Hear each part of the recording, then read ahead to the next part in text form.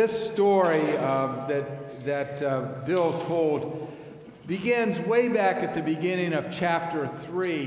This goes on for 2 chapters. It's pretty important in the book of Acts. The beginning of chapter 3, we are told that there was a man lame from birth who was brought to the temple gates, and he was laid there and he begged for alms. You know, you can kind of see this scene. We kind of see it frequently. You walk in the short north, you walk in High Street downtown. There are people begging alms. Some are standing at corners, some are leaning against buildings, some are squatting in doorways. And we might walk around them, we might intentionally ignore them, we might give them money. We know this scene. When Peter and John walked by the man, lame from birth, who was begging for money, they said, "We don't have any money." I've said that before. I'm not carrying my billfold. Peter and John responded, "We don't have any silver and gold, but what we have we'll give you. By the power of Jesus, stand and walk." And the guy stood and walked. That's a stunner, He stood and walked and ran around and jumped up and down and was praising God, and he drew quite a crowd. What's going on here? How did this happen? Well, Peter and John tried to explain how it happened. The power that raised Christ from the dead on Easter is the same power that healed this man. And you too can have this power if you repent and turn to God. Well, it caused quite a lot of excitement, to an extent that the authorities thought it best to throw Peter and John in jail. So they spent the night in jail. The next day, the story picks up where Bill began. Peter and John are referred to as the prisoners, and they are called out of prison in their chains and stand before Annas and Caiaphas and the rest of the priestly family. It's as if this case started with a beat cop and worked its way up through the court system and is now at the Supreme Court level. This doesn't have anything to do with the sermon, but I'm kind of interested by it. That 3 months earlier, probably 3 months earlier, these same people, Caiaphas and Annas and the ruling authorities, had called Jesus to stand before them. And they asked Jesus, "By what authority are you doing these things?"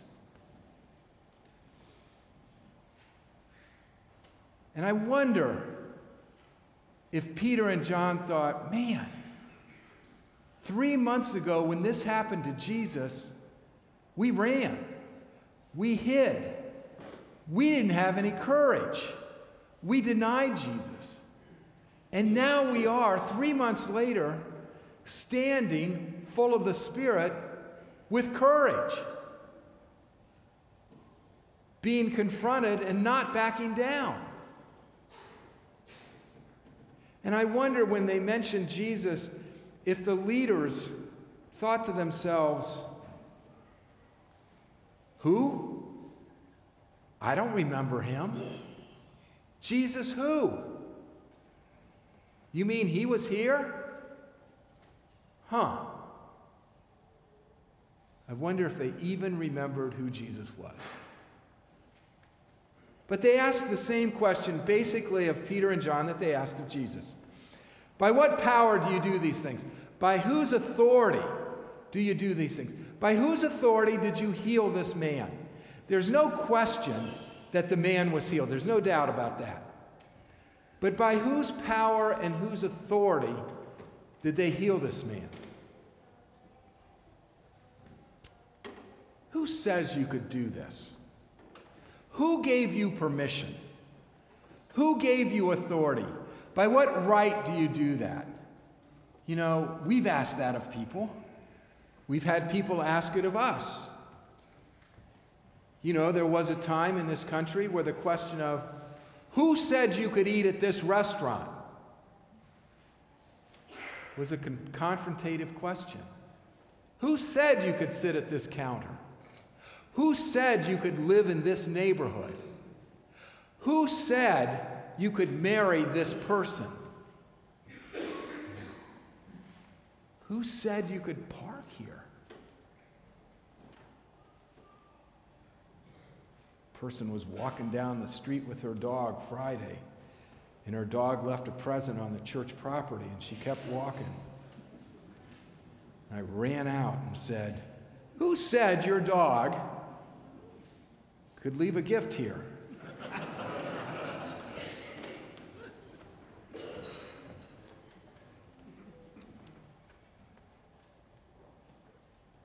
It says earlier in chapter 4, they were annoyed.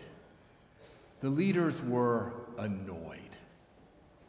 That's why they asked the question. It's a control issue, isn't it? They wanted their control. Who gives you the right to interrupt our world? Who gives you permission to disturb our peace? And it's annoying. I like control. I like control. I don't get up in the morning and say, "Oh God, I hope things don't go my way today." I mean, do any of you ever pray that in the morning? I hope things don't go my way. You know, we don't. Teachers like things to go their way in the classroom. Principals like it to go their way in school. Coaches like things to go their way with the team. Judges like things to be under control in the courtroom. Parents like things, their children to be under control. We like control. It makes our life easy and smooth and predictable. Now, the question here that the leaders have with Peter and John is, the concern is, they want to control God too. Yeah. And we like to control God. You know, we find things in the Bible that if we do them, it'll make God's behavior predictable and manageable. You know, that God loves what I love, and God acts the way I would act. And if I disapprove of something, God disapproves of something. And having God under control is a way to keep other people under control, because God says that.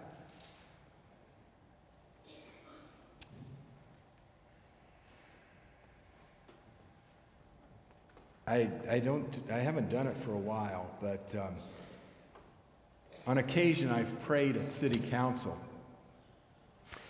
And before I do the prayer, I always get an email from an aide at city council telling me what to do and what not to do. You know, I can't evangelize. I can't endorse or criticize any position.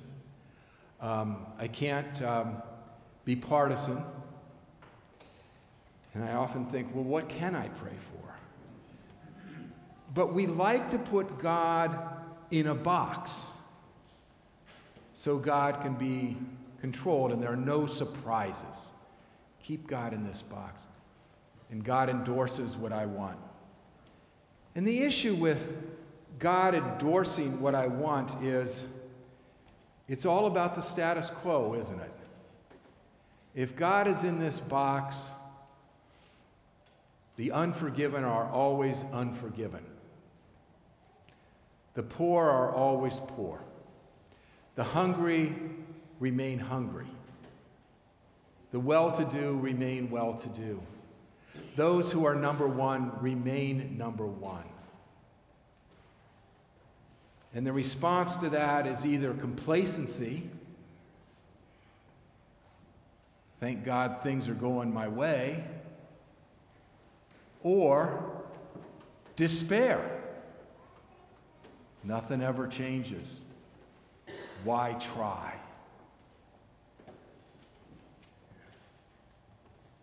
By what name and by whose power do you do this? We want to know so we can keep that power under our control. And the thing that Peter and John say is very disturbing. If you want to know by what power we did this good and kind thing, it's the power that raised Jesus from the dead. And that can be your power, and it can be our power, but God gives it. And you can't keep God in a box. You can kill the love of God, but you can't keep it dead and buried. It's gonna break out, and it's gonna burst forth. You know, that's why Jesus, when he talks about the Spirit of God, talks about it in terms of wind. You can't control the wind. God's power of new life, God's resurrection power, will break out beyond our attempts to manage God. Now, the analogy that's often used that I've never liked is a nature analogy, where the power of the resurrection is like spring. And just as the trees start to bud, God's power, bud. Yesterday I cut the grass, and I thought, my gosh, dandelions are already up. Thistles are already growing. It snowed the majority of days this week. It was cold. Chris, when are you going to get back to work and make it right?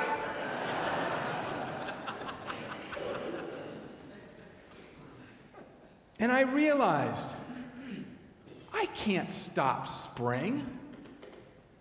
It's gonna burst out. I can't control it. And that's why hymns like the one we just sang are right on the money. We can't control God's recreative power. It's gonna burst out. That's hopeful. That's hopeful. Now, it can be disturbing if you're complacent, and it can be liberating if you're despairing.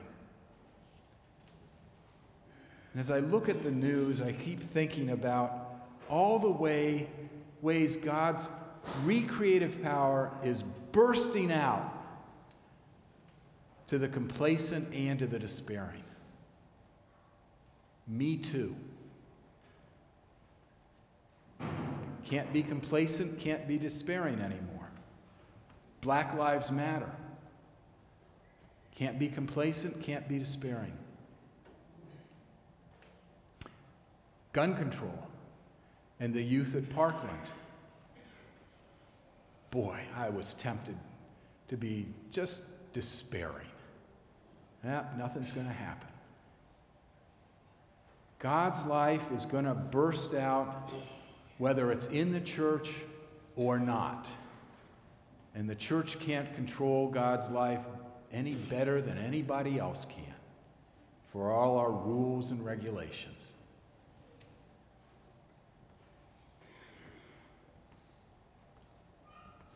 Some of us went to a workshop last Friday called Fresh Expressions, and it's how can the church be fresh?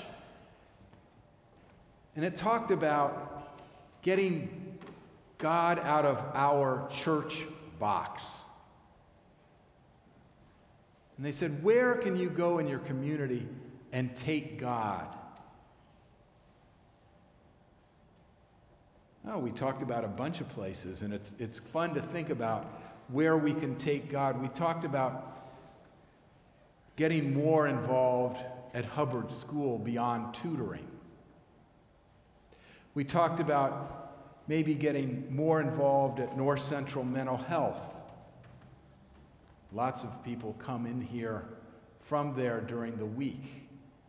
Maybe we should be going there with some ministry. We talked about going to the dog park for all the people who walk their dogs down by the closed Giant Eagle. There are lots of places where we can take God with resurrection power. Kazantzakis wrote a book, not one of his better-known ones, called Saviors of God. I bought it, and I thought it would be about saints. I thought it'd be about St. Francis and so on. People that God used as saviors in the world. It wasn't about that. It was about saving God. God needs to be saved because the church and Christians have put God in a box and managed God and have made God impotent. And he says what the church needs more than anything is people to save God and liberate God so that God's power can move in the world.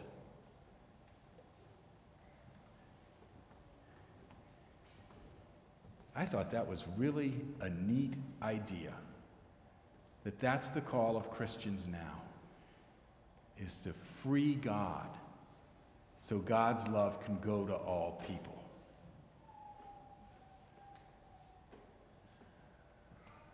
Now we get to this problematic last verse. There is no name under heaven by which people can be saved other than Jesus. That sounds so exclusive, doesn't it? I think it's putting God right back in the box. Because people will say, well, if you're not a Christian, God doesn't love you. If you're not a Christian, you don't count. You don't matter. Here's what I wonder about that passage. I don't think it's exclusive. I think it's inclusive. I think what they're saying is God's love has been set free to love all people. And if you want God to be set free and you want other people to be set free, let's start with this resurrection power that God gives that makes loving all people possible. Let's start there. That Jesus is the name that makes love of all people possible. It's inclusive. Back in the 30s, when the Nazis were rising in power, Karl Barth and the Confessing Church published a statement against the Nazis, how they didn't have the authority to do what they were doing, to pass the laws that they were passing. And they called Barth on the carpet. By what authority do you do this? Who gives you the right? Who says so? And Barth's answer was, the resurrection of Jesus gives me the right. What he meant was, you might not acknowledge God's power, but God gives new life in the resurrection of Jesus. And that resurrection power is still at work. I think it's a great answer. What gives you the right to forgive that person? The resurrection of Jesus. What gives you the right to marry people of the same gender? The resurrection of Jesus. What gives you the right to care for that other person? The resurrection of Jesus. What gives you the right to show mercy? The resurrection of Jesus. The power that raised Jesus from the dead is given to us to save God and heal others in their relationships, in their conditions, in their need. Let's make the most of it. May it be so. Amen.